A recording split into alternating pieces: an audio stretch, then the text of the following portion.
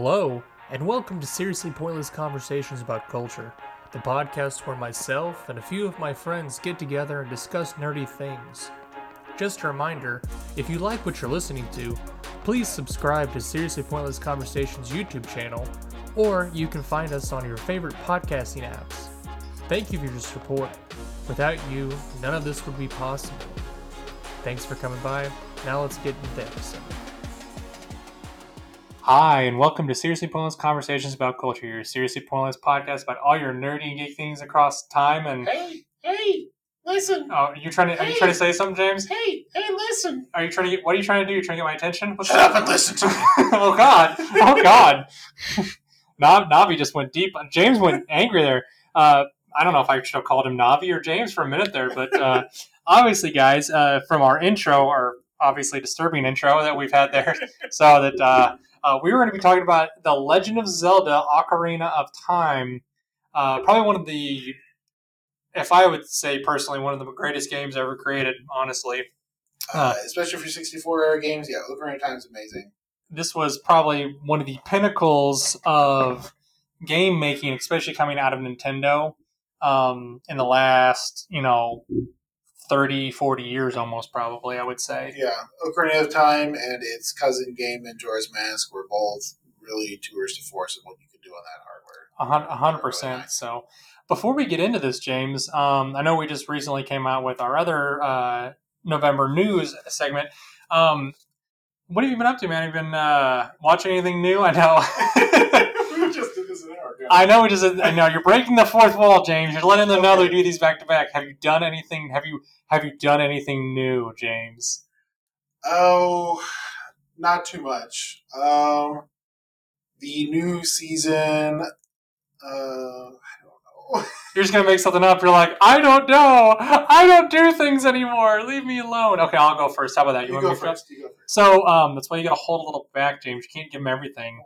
Normally, I plan this in advance, but I just wasn't ready today. It's okay, James. I've still got night shift brain. Okay, give me some slack. I 100% give you some slack because I was totally there for years. So, on my end, though, I have definitely been. My wife and I have actually finished up the new season of Made in Abyss. So, I'll send you the link. I'll send you a link. Yeah. Be prepared to cry, James. Okay, I appreciate a good cry every now and then. It is definitely. It's got the violence in there if you want it, but it's got the same tone as that the first season had.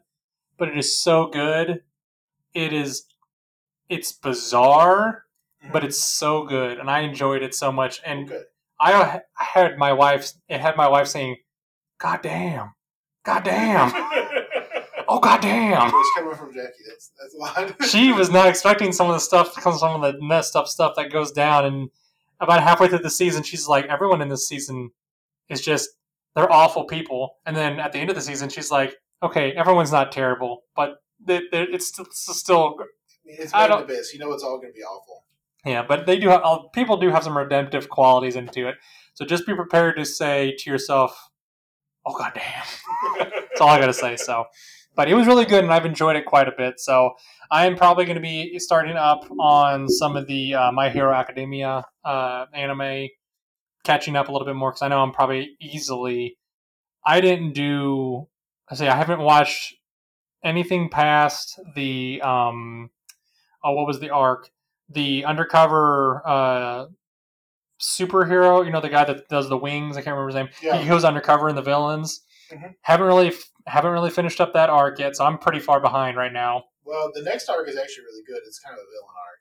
I really want to watch that, so it's very good. That's my plan, to watch that, and then I'm also planning on getting into the new season of Ancient Magus Bride with Jackie, because that's one of her top series that she actually enjoys watching. That I think it straddles that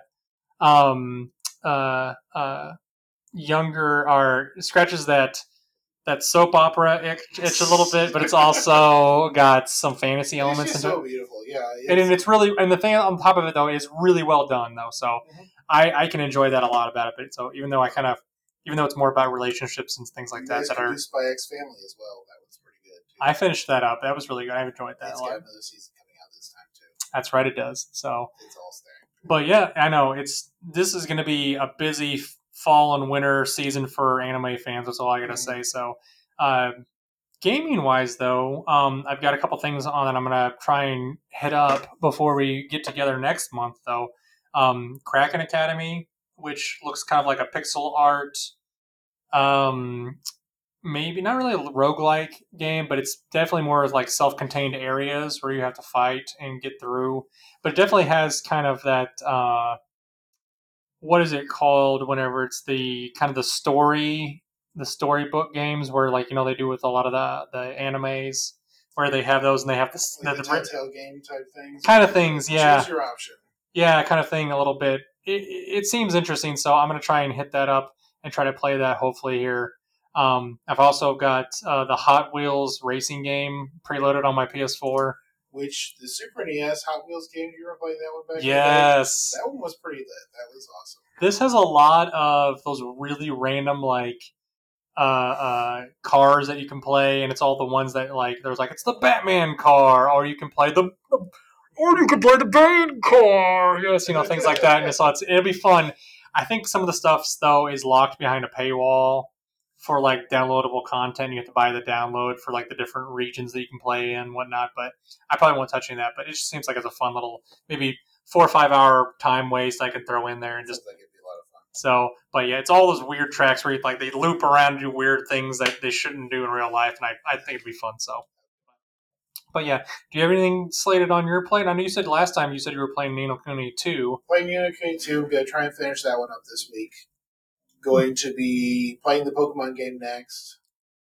What Pokemon game? I haven't heard anything about a Pokemon game, James. I know nothing about it. I think I'm gonna get the Scarlet one. I've decided. But anyway, now I've got to do some real life stuff. I'm gonna start a batch of wine. Oh yeah, Gotta work on the backsplash in my kitchen a little bit. There you go. So we replaced our stove, and of course the new stove is a little shorter than the old stove, and so a little bit more of the wall can be seen. And now I figured out something to do that's not going to cost me an arm and a leg. So are you going to do this? I'm going to do it myself. So when I come over next time, are you going to be like Michelangelo sitting beneath the Sistine Chapel, getting paint dropped in your face? I will.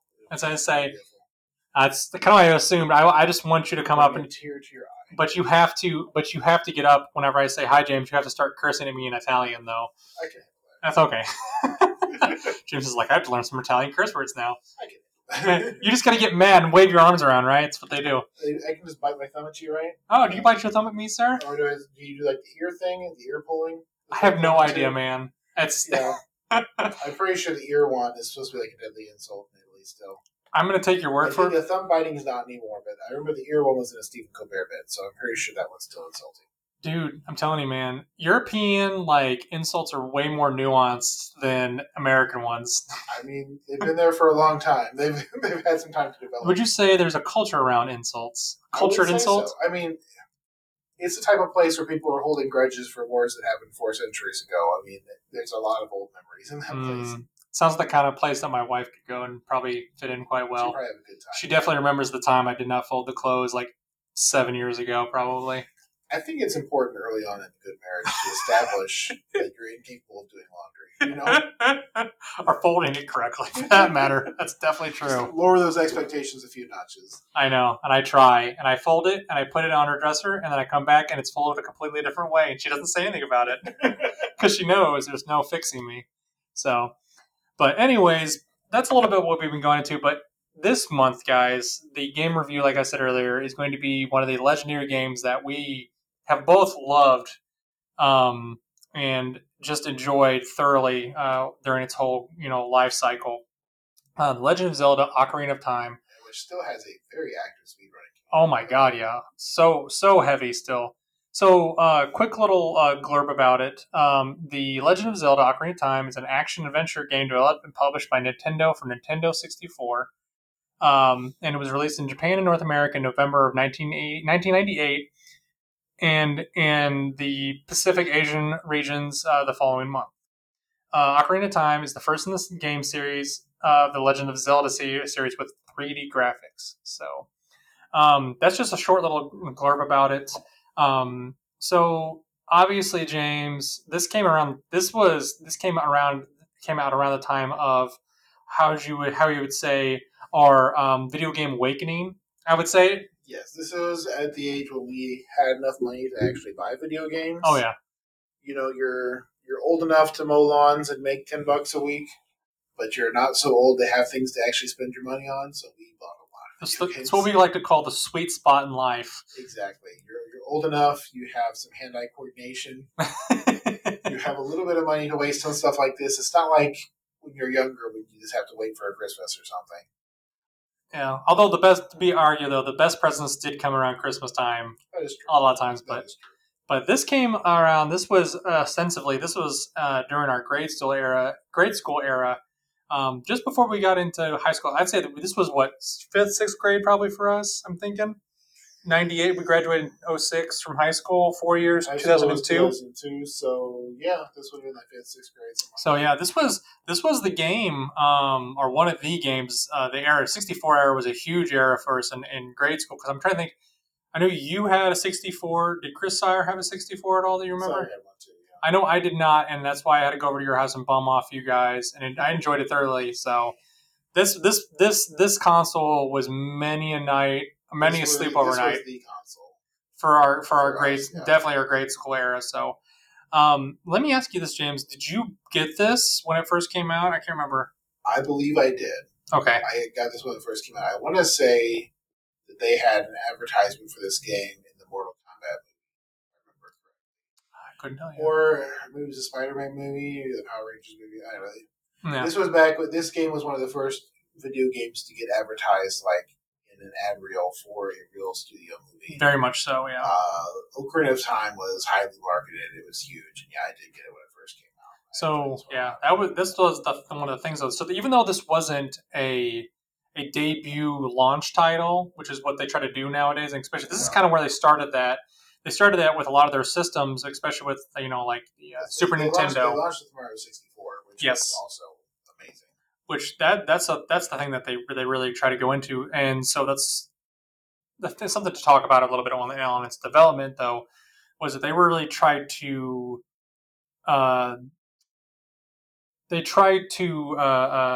mimic. I wouldn't say mimic. They tried to shadow this a little bit with the Mario 64 a little bit. They basically try to plane off of it a little bit to show, say, kind of use similar engine from what I remember. Mm-hmm. And so you can, if you watch it and you play it a lot, it definitely has very similar aspects on how it moves and plays and things like that.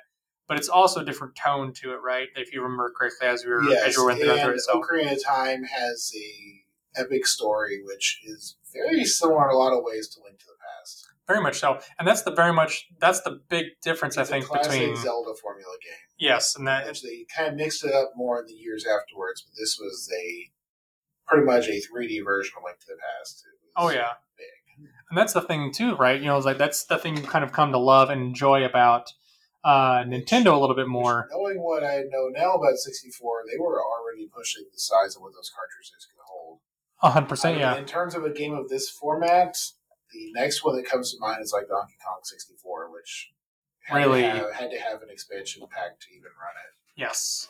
And that's something we're going to touch a little bit as we get into the development cycle of it, but a real quick overview of the story on it. So, I don't know, you know the story, but I want to tell the whole world the story. So, the story goes, yeah, I mean, it's a Zelda game, right? But in case you guys don't know it, and kind of where our titular intro came for this was the fairy Navi awakens Link from a nightmare in which he witnesses a man in black armor pursuing a young girl on horseback. Navi brings Link to the great Deku Tree, who is cursed and near death. The Deku Tree tells Link, a wicked man of the desert, cursed him and seeks to conquer the world, and that Link must stop him before dying. The great Deku Tree gives Link the spiritual stone of the forest and sends him to Hyrule Castle to speak with the princess.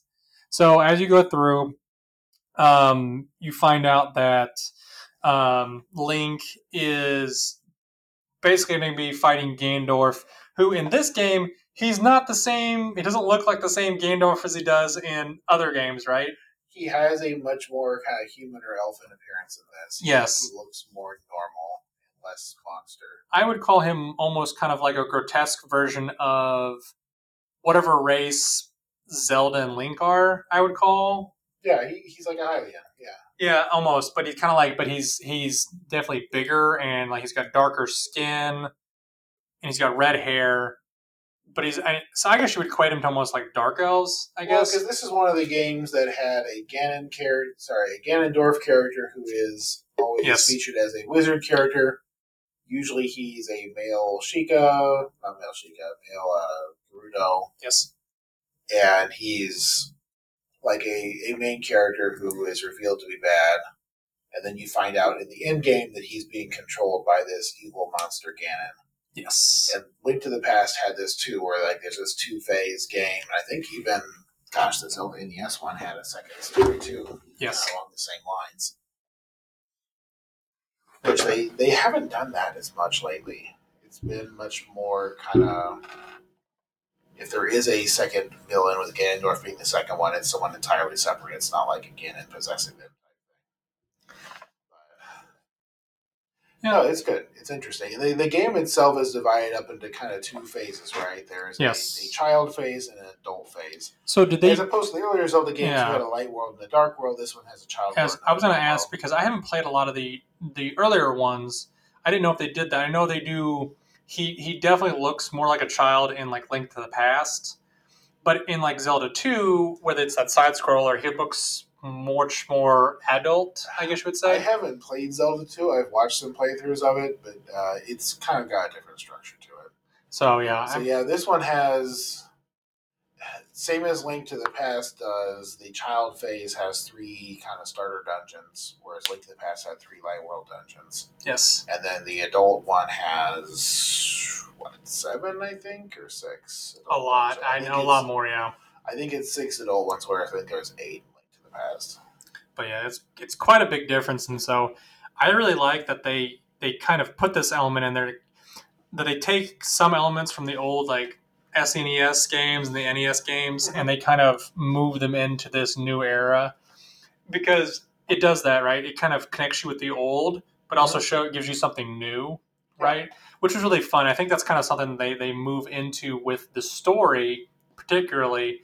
And also with the gameplay as well, like they kind of move in with very, very similar gameplay tactics and things like that, and how the game moves. But if you look at it as you go through and play the game and go through the dungeons and go through the story, it's this is plot point by plot point at just another Zelda game, right? It is, and that's part of the fun of these Zelda games is that it's a classic hero's journey type story. Yep. It always features a whole bunch of dungeons. There's always a princess to save. There's always a bunch of items to collect. And then part of the fun of the series is just how they rearrange them. Yes, 100%, yeah. And then how they kind of put a twist on it. So, like Wind Waker, for example, put it on a big ocean. That's right, and you got to wave those wee chucks, James. You got to wiggle them. You got to make that wind go fast. Yeah. You got to make that go fast. I don't know how many hours I watched Candace play that game because she loved Wind Waker. So Wind Waker also goes down as one of the Zelda greats. In fact, actually, there hasn't really been a bad Zelda game for a while, except for Spirit Tracks. What are you talking about, We're not going to talk about Spirit Tracks. Most people probably don't even know it exists. There's a good reason for that. Even Minish Cap, which was not like one of the better ones, it was still pretty decent. I enjoyed it. Minish Cap was a lot of fun to play.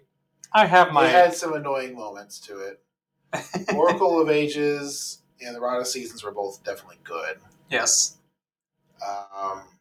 Heck, even the Cadence of Hyrule was fun if you had played that one. Yes, your beat game. It's very short. It's not worth the price they sold it for, but it is fun. They were literally like, we can make money off this. Let's slap Zelda on it. Smack. Take a Link and Zelda, and you're going to fight through the bad things, but with a beat. Dun, dun, the reason I got it was because it's full co-op. So it was something I could play with my wife, and we could sit down and have fun. Fair enough. We had a nice evening playing it together. Cadence of Hyrule and a couple bottles of wine. It was a good thing. I can only imagine. I've tried doing stuff with that with Jackie for years, and she's just like, I don't like these. These make my head hurt. I'm done with this. And I'm like, okay.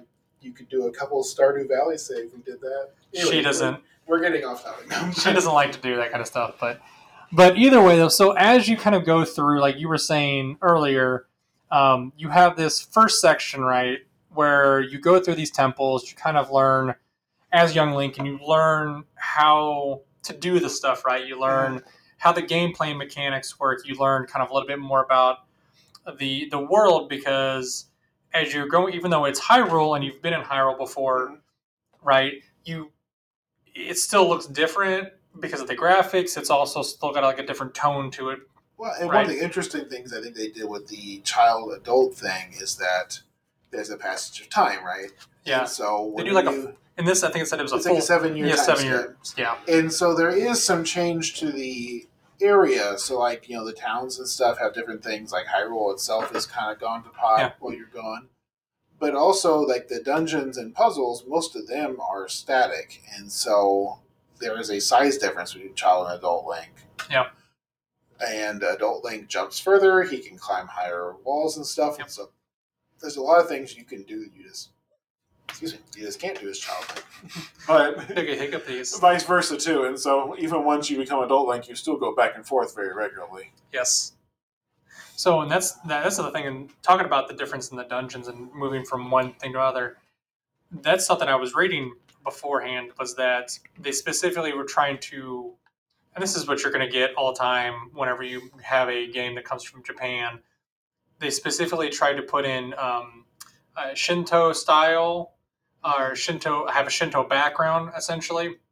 If you look all the early dungeons when you're a kid, like the water dungeon where you have to go in, what's his face's belly or whatever it is. Yeah, Jabba. Jabba. It's all kind of bright and happy, and you're kind of like, at one, everything seems to be normal and happy and things like that. And once you go to adult version Link, things are not so friendly looking. The world has been kind of corrupted, and that's part of the plot point is that, you were supposed to save Ganon as a kid, but you get trapped in the Temple of Time. Yes. And now you're 7 years later, he's been ruling the world, and everything's kind of just gone to pot.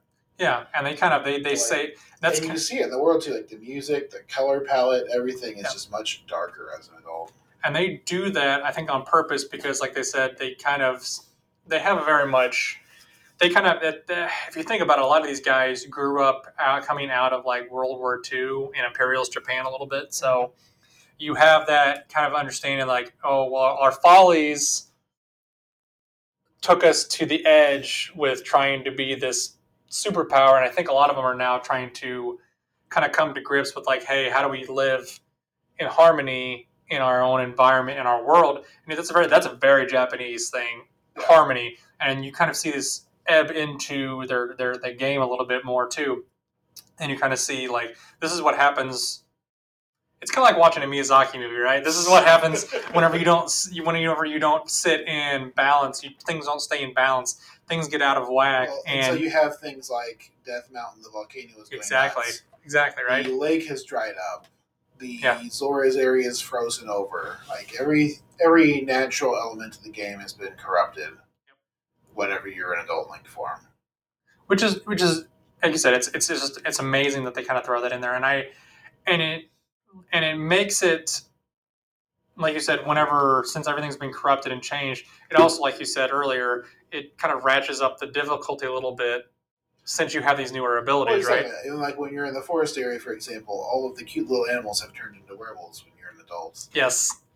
And they're a little bit harder to kill, actually. So, and it's much more fun. Shrubs are now angry and attack you on sight, and there's all kinds of stuff that goes on. I know, and that's kind of, I guess that's one of those fun things to enjoy, because once you get to that point, you've kind of got a handle on the game a little bit, and it's nice to have a little bit of a difficulty bump. And I think this game does it a lot better than a lot of other games, even with the kind of drawbacks that it has on graphics and camera angles and all that jazz. So, but yeah, that's kind of our overview of like what we felt about it and things like that. So let's get into the development a little bit. So the development, Ocarina of Time was originally developed concurrently with Super Mario 64 and Mario Kart 64.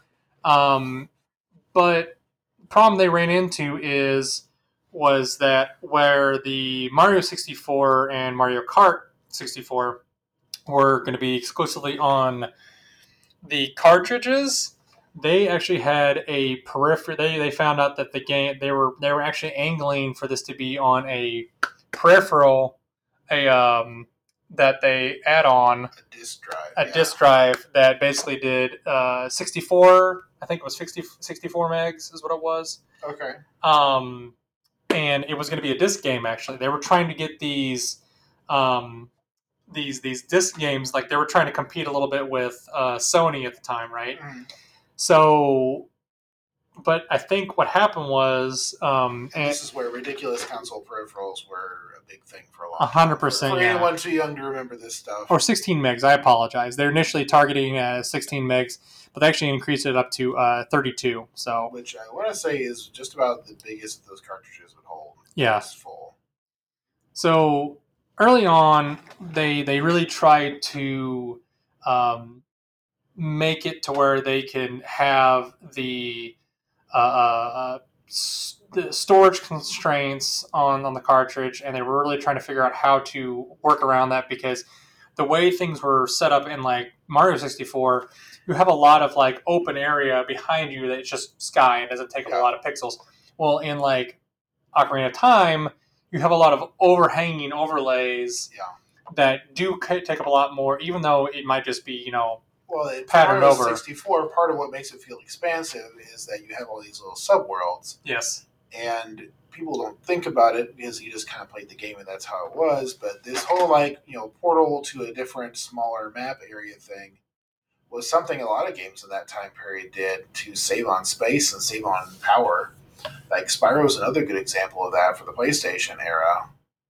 Is that, you would go to these little mini worlds, and like you said, a lot of these were like a small island was all that had to be rendered.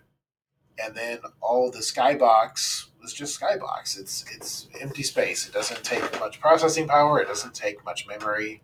Mm-hmm. These little bitty islands are much, much cheaper computationally than trying to render a big castle with a field and like all this stuff that actually exists. Yeah, 100%. So I think that's where they kind of had to make some sacrifices, and I think that's where because initially they were trying to, when I was reading into this a little bit more, they were really wanting to push it, Miyamoto especially, which if you guys don't know the name, he basically created this character. Yeah. So, and Mario for extensively. So, he was really pushing this in a particular art direction, mainly as wanting it to be a first-person view, because Mario, like you said, they were wanting to have something slightly different than Mario when it came out.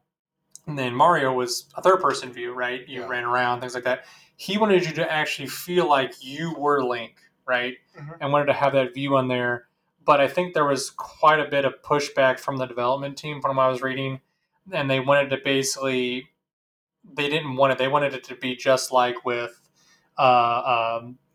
Mario 64, the Mario game. They wanted to basically have it where you could go in and out of that from third person to first person view. And I think they eventually settled on, which is what we had in the end, which is where you can go between that combat. It's a third person view, but when you hold down the Z trigger, then it goes to first person view. Exactly. Yeah. And then that's kind of what the compromise was, because I think it was testing it wasn't testing as well. And I think they also found out that doing that constant first person view was a slog on some of the memory pool that it was doing. So it's also just not something games did at that time, too. No, not at all. It sounds like there was technical limitations, which I wasn't aware of as a kid, but at the time, playing a first-person game was hard compared to a third-person. Oh, yeah. I mean, the only time you really had first-person shoot, like you had Doom. I didn't even play Star Fox in first-person mode. I preferred the third-person mode. Yeah, and I even still enjoy third-person modes a little bit more, I think, than I do first-person. Mm-hmm. For whatever reason, if I do like a first-person mode, I feel like I almost need to have like a pair of goggles over my face, and it like immerses me a little bit more. More of kind of like a meta thing, I guess you would say. But it just never really appealed to me all that much. Link to the Past has like a weird hybrid to it, though, where it slips in and out of it. Like a lot of the game is in first person, but some actions will pull you out to third person. Like the Z target always pulls you out to third person. Yes. Like sometimes, like the bow is first person, except when it's not. It's a little strange how it goes back and forth, but it works. So that's something else. Talking about the gaming, the weapon systems. this was something I really thought was really interesting. Was that I'm gonna butcher this gentleman's name? Was he is a actually this was Miyamoto. Miyamoto was actually really wanting to have is the Kenbara, which is the Japanese genre of Japanese sword fighting, which was actually pretty heavily stylized in a lot of their older movies. Ostensibly these were westerns for Japanese culture, essentially. And so they're very popular back in the day, about the same time as westerns were in the U.S. But he really wanted this kind of style of fighting to be, or sword fighting to be put in the game. And so they actually had more than 120 people, including stunt performers, used to capture the effects of the sword fighting and the Link's movement. And you see this a lot within the game. So like you see when he pulls out the Master Sword or whatever. Is it? It's the Master Sword. Yeah. Pulls out the Master Sword, and you can see him. He automatically takes that stance. It's just like the stereotypical stance. Drawing stance. And then he does every movement he makes. You can tell this is very much a traditionalist, like Japanese style of fighting almost. Yeah, which is interesting because then you get a shield, and it's kind of more of a Western sword and boards type fighting style, but. And the sword play actually works really well for the game. It has a natural fluidity to it. It has several different styles of sword strike you can do, and they're all contextual, like based on how you're moving at the time. And so it flows very nicely, especially for a game from that time period. And so there's another thing too, which I think is better than some of the more recent Zelda games where you have motion controls. They want you to like shake the motion control stick in the right position. Yeah, that was one of the worst things about Skyward Sword. And it's still really annoying. Is it's such a motion control driven game that to play it you have to be shaking the Joy-Cons around. And that's a limitation, I think, of them trying to integrate the new software and peripherals into a game design. I think it's kind of that's kind of a them issue, and that's just them trying to shoehorn a little bit inside to sell consoles. But it is what it is. So part of the console. But another interesting kind of thing that they developed in here was the Navi system was, for lack of a better word, basically something that helped kind of move you along within the story or help you find things. It helped you like specify who you were talking to. Like if you wanted to talk to someone who was like up on a ledge, you would have to target them. Yeah. It lets you pick the one you're fighting. It lets you home in on like something in the environment you wanted to like inspect. Yes. Like it was a pretty core mechanic to try and make this 3D world thing work in a fluid way. Yeah. And that was where the pinnacle thing of wherever her was the hey, listen, whenever you try to get her to do something like, or you put her on something, she would try to grab your attention on how to do something. And it was after hearing that about 5,000 times, you kind of get over it a little bit. But so really, originally it was supposed to be just like a generic marker. Yes. And then they changed it into a fairy to make it more fantasy-esque and less robotic. To be fair, I can understand that completely. Which became the fairy navigation system and eventually became Navi, and then they wrote it into the storyline. Yeah, and that's definitely 100% understandable, and she definitely has gained the ire of many a person throughout the years because of that just high-pitched voice of how she listens. I just want to know who voiced her, because I'm sure there's people out there just like absolutely hate that voice. I could look it up. Yeah, I'll have to look it up later just to kind of see. But another thing they did was the cutscenes in the game, which was something they didn't do a whole lot of. Even in Super Mario, they didn't have a lot of cutscenes. Not a lot. There was a few. Yeah. At the time, a lot of cutscenes were like pre-rendered with motion capture. They may be in engine or not. Final Fantasy is a good example of this. Something from the same time period. Very much, yeah. They had pre-rendered full motion video for all the cutscenes, which is why it looks totally different than the in-game stuff. Yes. And that stuff uses up an awful lot of space, which is part of the reason why Final Fantasy was on 4 discs. Yeah. Which is way, way, way more space than this game had, which was like 32 megabytes. Yep. It's also another reason why they're still doing that today. Like you have, even with the new Final Fantasy remakes, it's literally going to be broken up into 3 parts. Yeah. It's ridiculous. So And so this game used in-engine cutscenes. They weren't pre-rendered. yes, All they did was they recorded a series of instructions for the models, and then they kind of acted out for you whenever it comes up. It takes more computing power, but it takes a lot less space. Yeah, and that is something that was pretty, like you said, pretty unique for the time because they didn't do it a whole lot, and so it required them to really build up on the camera, the in-game camera that they had initially for the Mario 64. I believe they used a different one. I'd have to look it up again, but I believe they used a different Mario, a different system. Yeah, okay. So that's what they did. They did upgrade it a little bit. So they did use different engines in regarding the camera control. Major difference was between the two is the camera control. In this one, or I'm sorry, in this one they actually had significantly less camera control, and that it's largely controlled by AI as opposed to in 64 it's controlled by the player. So I think they could optimize it a little bit more, and they were able to write it in a little bit more, and it required less guesswork on the player's part of trying to like, hey, this is the best angle, this is not the best angle. But it was also could be detrimental if you hit an angle at a right point. But I think doing that allowed them to put in those big cut scenes, like you said, because they could control it a lot more. Yes, there's like 90 minutes of cutscenes in this game, Yeah. which is absolute insanity. It's darn near to the point of Final Fantasy level cutscenes. It's a full movie's worth of cutscenes. So I enjoyed that. That's one of the things I did enjoy playing it quite a bit with you was that they had those cutscenes. I could kind of take a break from letting my thumbs take a break, especially with the way that controller was set up. The gameplay, I think we've talked about a bunch of that already. Did a little bit of gameplay, little things like I said that they added differently. Other than was the Z targeting. We've talked about that a little bit more. Projectiles and bombs in a 3D space were interesting. So, for example, the arrows you shot from your bow had physics and they fell over time. Yes.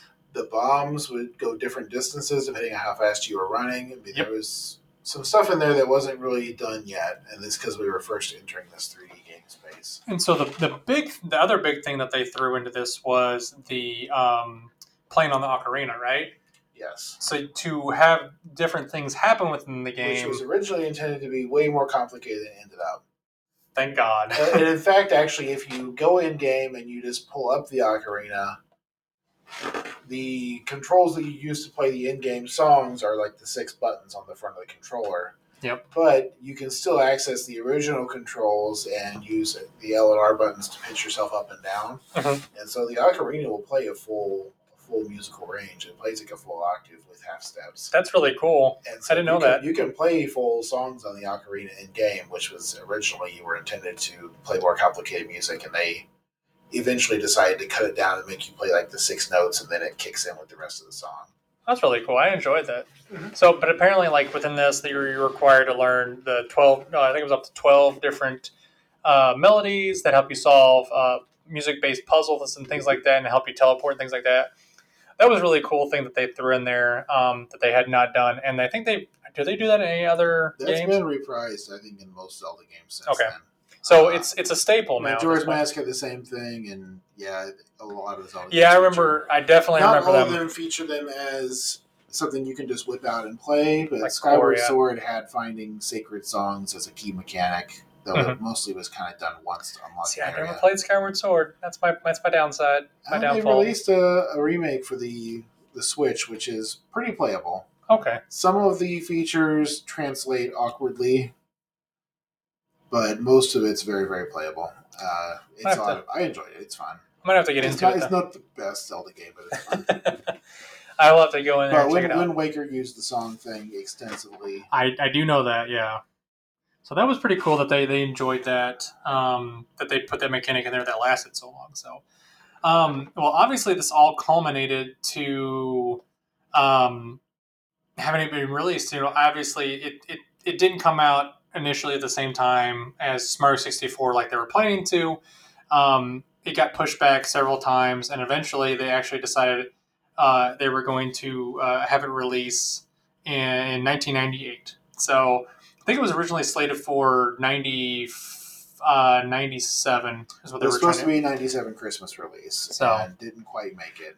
which is They understandable. said Miyamoto blamed it later on Yoshi's story being prioritized, which Yoshi's story was highly publicized as well. Yes. If you remember the mania around that, the special edition white and black Yoshi plushes, Yes. that you had to buy a physical copy of the game and send in the part of the box to get the Yoshis. I mean, it was a whole thing, which it turned out to be a really good game too. But it was really good. Yeah, I enjoyed it quite a bit actually.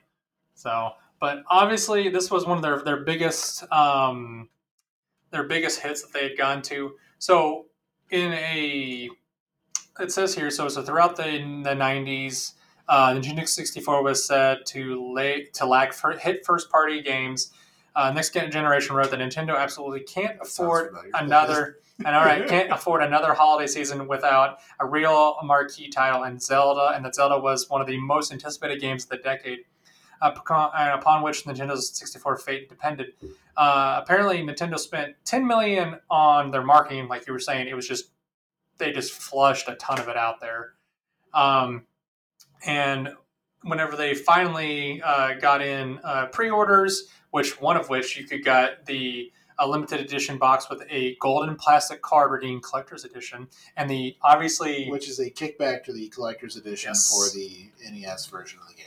And other things too. Then they also came out with it was included with the gold colored cartridge, which was was the first time that we'd ever seen something like this, right? You see it later on with things like GoldenEye. Well, they did before. The NES version had a gold cartridge. Oh, it didn't I? Apologize. And the Super NES version, I don't think the Super NES version had a gold cartridge, but the original NES game had a gold. So cartridge. That was a callback to them. It was a callback, yeah. Oh wow, so that's pretty cool then. So I didn't even know that. So obviously, so this was one of the big selling points to get a oh wow, what am I talking? The units out the door is what I'm trying to say. So, yeah. So apparently this was just one of the best selling games that they had sold, or pre-selling games that they had ever had. Obviously, it was a huge blockbuster hit, from what I gathered. And I couldn't find any actual numbers on this. It would be hard to get at this point because the game's been re-released a couple times now. And I think that's what was kind of what I was running into. But from what I gathered, it was akin to the Mario 64 launch. It was a runaway game, and in a lot of ways, it saved the console. 100%, yeah. Which this is a recurring story for Nintendo over the years, and we've talked about it more than once before. Yeah. They have a tendency to bring out a new console. They'll put out a really amazing Mario game, and then nothing. Yes. And then nothing. And then there'll be a Zelda game or something, and then there'll be nothing. Yeah. You'll have an upsurge in popularity because people love that new Zelda game, and then it'll dip back down again. And that's part of what's made the Switch better for them is in between their amazingly consistent first-party releases, there's indie games and stuff you can play. Yes. And I think they've been better about being open to letting people, indie games in particular, come onto their platform and port onto their platform. Because that's the most impressive thing about Nintendo is that their first-party game titles are consistently, decade-defining games. Yeah. Since their beginning, they've consistently pushed the envelope and put out really amazing stuff, but you have to wait for it. Yes, they're definitely a long time for They're definitely one of those boutique stores that just doesn't put out things very often. So we'll do it when we're ready. I know. So that's one of those really cool things that you just really see that it's been revamped. Was it more than once, or they did a real? They trying to remember if they did They did. They released an HD version for the GameCube. Yes, I'm trying to remember. I don't remember if it was available on the Wii U store or not. A lot of these SNES games were on the Wii U store. And then I think it's on the Switch now too. I know they definitely came out with the original 64 version on I think it's on the Nintendo Switch Online right now. Which it was not very good. Plus the booster pass. Oh God, don't get me started. Hey, you know what? If you want to play a Zelda game, you can find it. Play a Zelda game. Yeah, I'm out of the mind is if they want to charge me $10 a year to play that on there, I'm just gonna find it someplace else. It's fine.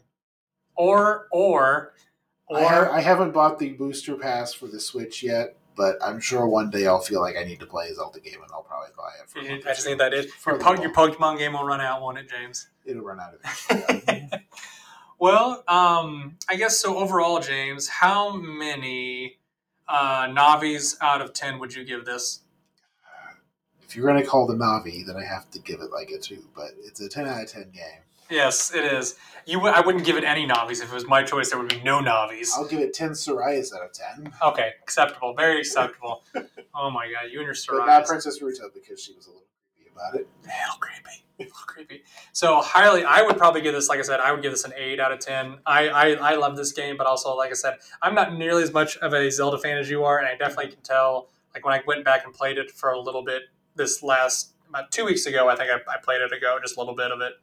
It definitely shows a little bit of wear and tear, but it's still a classic game. It's a product of its age. It's not. That's what I'm saying. It's not the shiny box it used to be.